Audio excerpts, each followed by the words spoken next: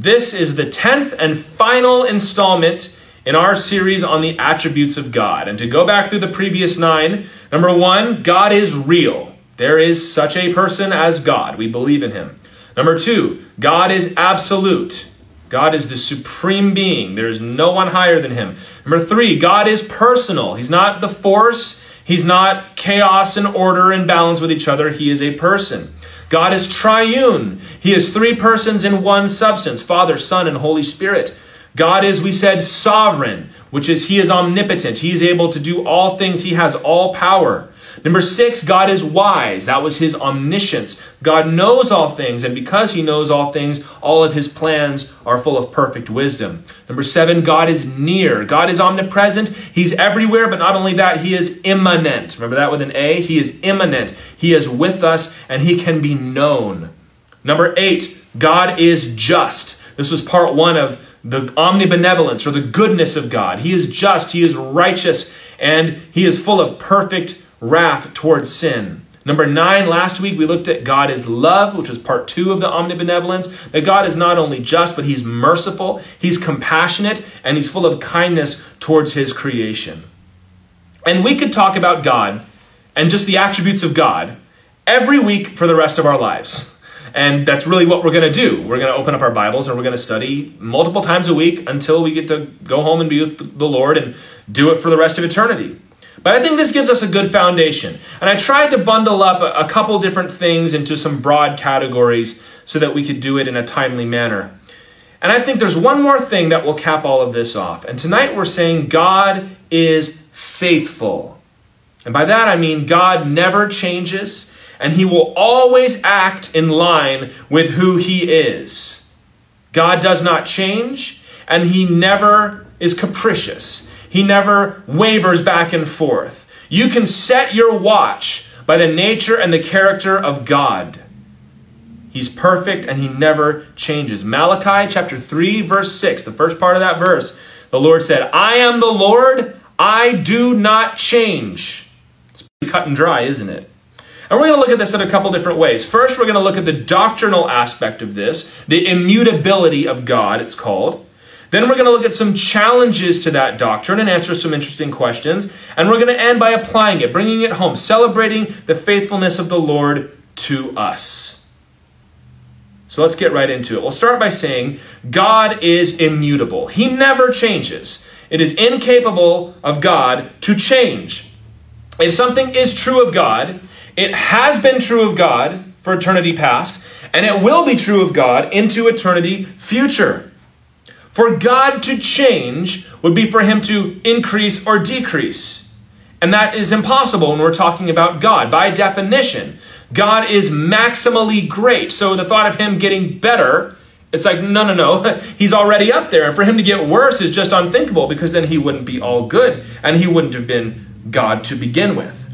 God cannot become more powerful. If he's more powerful tomorrow than he was yesterday, that means yesterday he was not all powerful. And he was not God, because God must be all-powerful. And if tomorrow God is less present, if there's a place where God cannot be, then that means before he was everywhere, he was not eternally everywhere. Therefore, he was limited. And to be God is to be unlimited. There are attributes to his being, such as his sovereignty and his Trinity. That will never change. God is never going to add another person to the Trinity. There are some cults and weird ideas that talk about the glorification of man as if one day we're going to be absorbed into God. That is not the case. God is immutable. And his character as well will always be perfectly just and perfectly loving. James 1:17 says, every good and every perfect gift is from above, coming down from the Father of lights, here it is, with whom there is no variation or shadow due to change. The old-fashioned translation of that is there's no shadow of turning. What that means is if you're looking at somebody standing in the sun, if they move, their shadow will move. But James is saying, you look at God, his shadow doesn't move because God doesn't change. God doesn't turn. He's not going to somehow move this way. He was good, but now he's a little evil too. Or he was powerful, but now there's some weakness in there. His shadow doesn't change because he doesn't change. Now, there's a wrong way to look at this, When you can say, well, then that makes God basically just a formula. We know who he is. If X, then Y. So all we've got to do is input X with God and we're going to get Y out.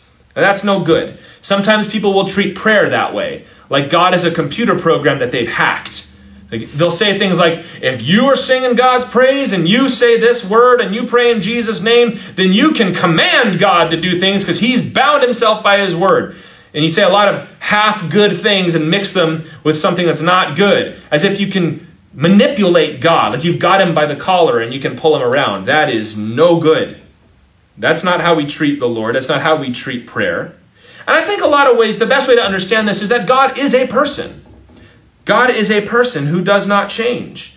He has a character, he has a nature, he has a capacity which is unlimited, and he will always react and respond to events and people in line with that character and capacity.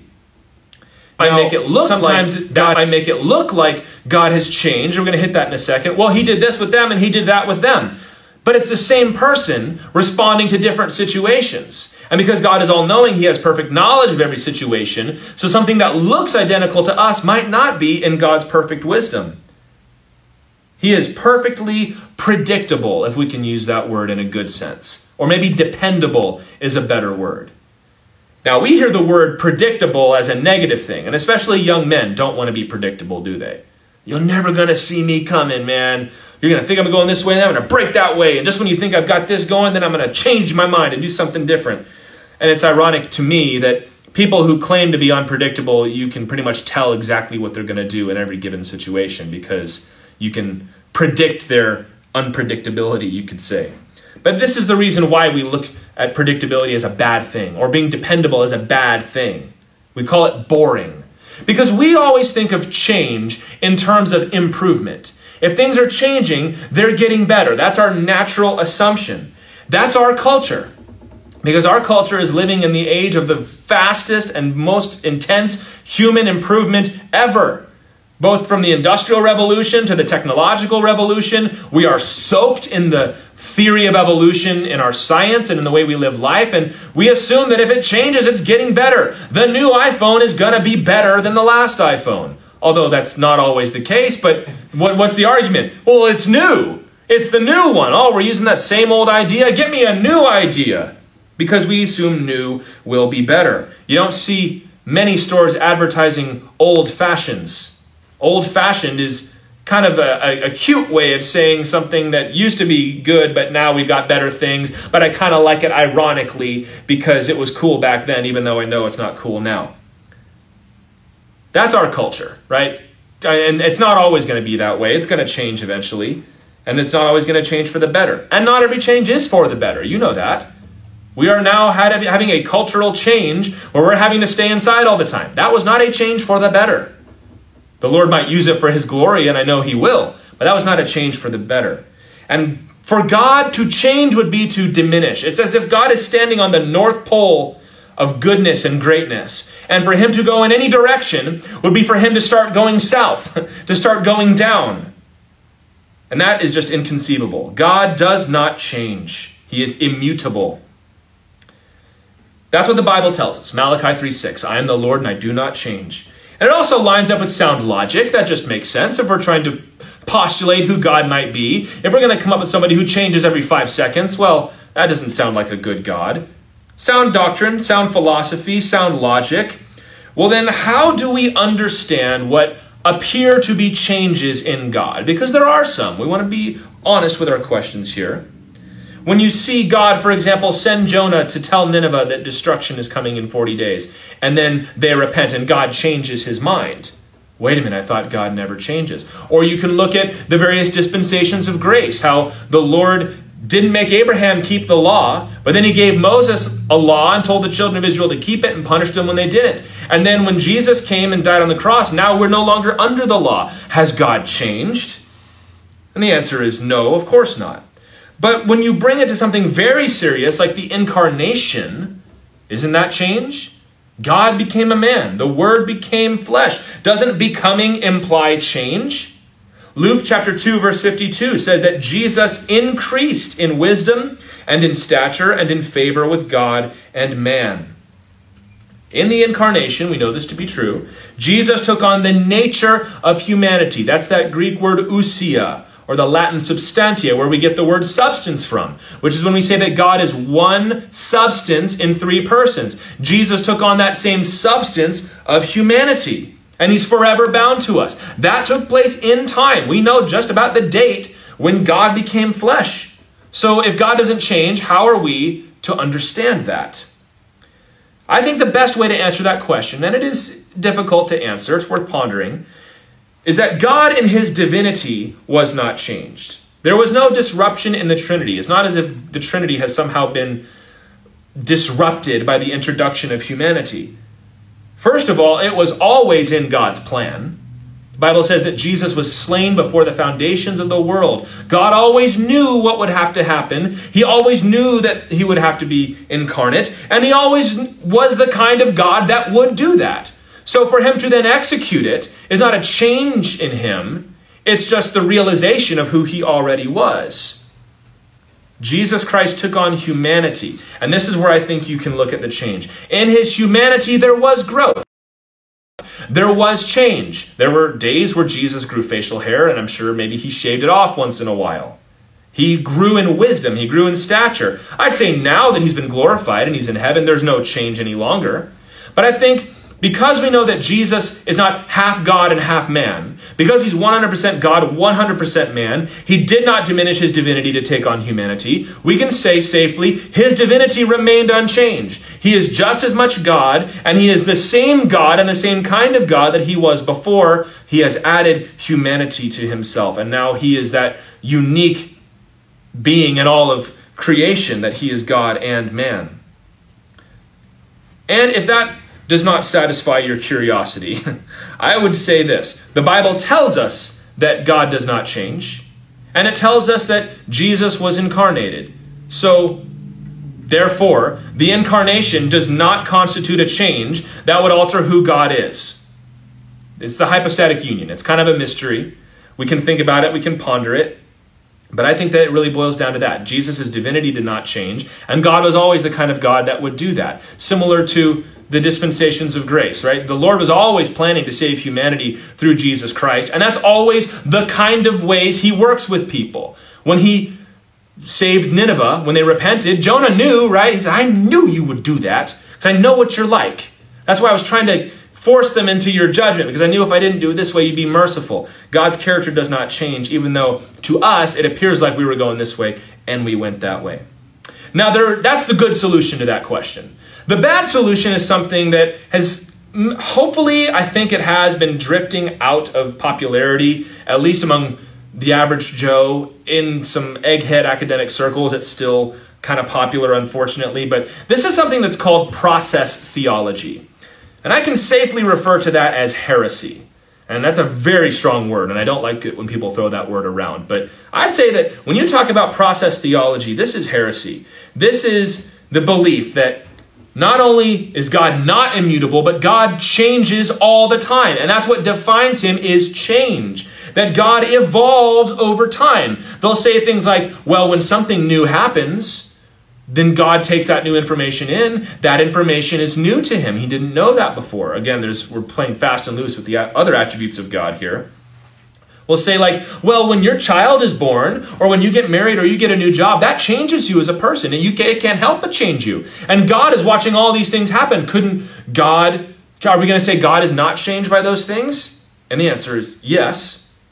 But people will carry that so far until they'll say, someday, trillion years from now, who knows what God's going to be like? We're all going to be absorbed into the universe of God, and we're going to be just like him. And you see, it's the subtle lies of the enemy coming right back at you. No good. This goes way beyond what Scripture says. To change is human. It is not divine. We change. We are sinful. We need to change. We want to grow. We want to get better. And our lives are so short that we can see the end of our lives and we're like, I hope by then I will have improved and gotten better. That is not a characteristic of God. You never look at yourself and say, this is what I'm like. I'll bet you God is just like me. That's no good. We can learn some things about ourselves from looking at God, but it's very dangerous to go the other way. So there are some questions. There are some good answers and some bad answers. But you never want to take something that is known and obvious. When the Bible comes straight out and says God does not change, if it then goes on and it says, well, that kind of seems like change. Well, it's already said that he doesn't. So you know that that's not. What that means is we lack understanding, not that the word lacks truth. We never want to rewrite the Bible to satisfy our intellect, do we? Plain and simple, Hebrews 13 verse 8 says that Jesus Christ is the same yesterday, today, and forever. That's pretty cut and dry, isn't it? And that right there changes our lives. Because God does not change. Because God is not going to someday wake up and realize, I don't think I want to save these people anymore.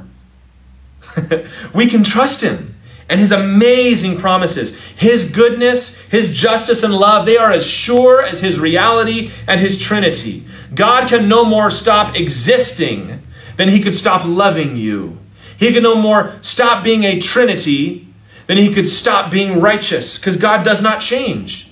This is why in the Bible, God makes everlasting covenants. He says in Jeremiah and a couple places, if you can change my covenant with the sun and the moon, then you can change my covenant with Israel and with David. And he's made that covenant with us as well, the new covenant. And in them, the Bible says that God swears by himself. When you're swearing something, and Jesus told us not to do that, he told us just say yes and be honest about it. But when you're swearing by something, you want to swear by something that is steadfast and never changes. Like by the mountains or by the earth or by the heaven. You never want to say, honey, I love you and our love is going to last as long as the dew on the grass. I swear by the dew on the grass this morning. It's like, what? You mean that it's going to evaporate as soon as the sun comes out? That's why the Lord comes out and says, if I'm going to make an everlasting covenant, the only thing that I can swear by to hold me to an everlasting covenant is me, because I don't change. He will always act in accordance with the character he has revealed. And I want to say, before we come to the end here, that's not always comforting. It should be if we're walking in the right way. But the Lord's justice and his wrath are just as real as his compassion and his mercy. And he will be faithful to them. Just as he'll be faithful to his love, to his children, to those who have rejected him and have walked in wickedness, the Bible says the Lord will cast them into the lake of fire forever. How could God do that? Because God is faithful to his justice and his righteousness. 2 Timothy chapter 2, verses 11 through 13. And I know you may have heard this verse taught differently than I'm going to teach it now, but I do think this is the correct way to go about it. Paul says, if we have died with him, we will also live with him. If we endure, we will also reign with him. If we deny him, he will also deny us. If we are faithless, he remains faithful, for he cannot deny himself. Now, when we hear the word faithful, we immediately think positive. That's how it works in our vernacular today. If we say we're being faithful to our wife, it's a positive thing. We're going to love her forever. We're going to stick with her forever. So we see that word faithful, and we immediately think, oh, that means good news for me. Hold on. Faithful meaning God is never going to deviate from his character. So when it says, if we are faithless, he remains faithful, it's in parallel with what just came before it, that if we deny him, he will deny us. Why? Because he cannot deny who? Himself. Because God is just, he's saying if you renounce Christ and walk away from the Lord and spit in the face of Jesus, the Lord is not going to just let that slide, because he's not going to deny his own justice and righteousness. Saying if I'm faithless, God remains faithful, that's not a comforting thing. That's an intimidating thing. That's supposed to be the fear of God going into your heart. That if you're faithless, the Lord is not going to be less faithful to his justice and righteousness, because he cannot deny himself. And that gives us a compass on how to live, because we know what God is like. It tells us how to live, but bringing it immediately back to the good news. Because God never changes, because God is faithful, the gospel gives us unshakable hope. You consider any promise the Bible has made, no matter how wonderful or wild it seems, and you know that God is never going to change his mind. I will never leave you nor forsake you. Except today. I don't feel like being with you today. I'm going to forsake you this afternoon. God doesn't do that. And not only does God never change his mind about his promises, but the Lord backs them up by the strength of his omnipotent power. The Lord does not make empty threats, and the Lord does not make empty promises. The Lord is faithful. He is faithful to what he has promised you. And you can take comfort in the fact that God chose you. God chose you for himself. He's going to be faithful to his covenant to you. That when he said that if you put your faith in me, I'm going to bring you with me. You're going to be with me in paradise, as he said to the thief on the cross. That God means it, and he can back it up. He will secure you by his own love. Philippians 1:6, Paul said, I am sure of this, that he who began a good work in you will bring it to completion at the day of Jesus Christ.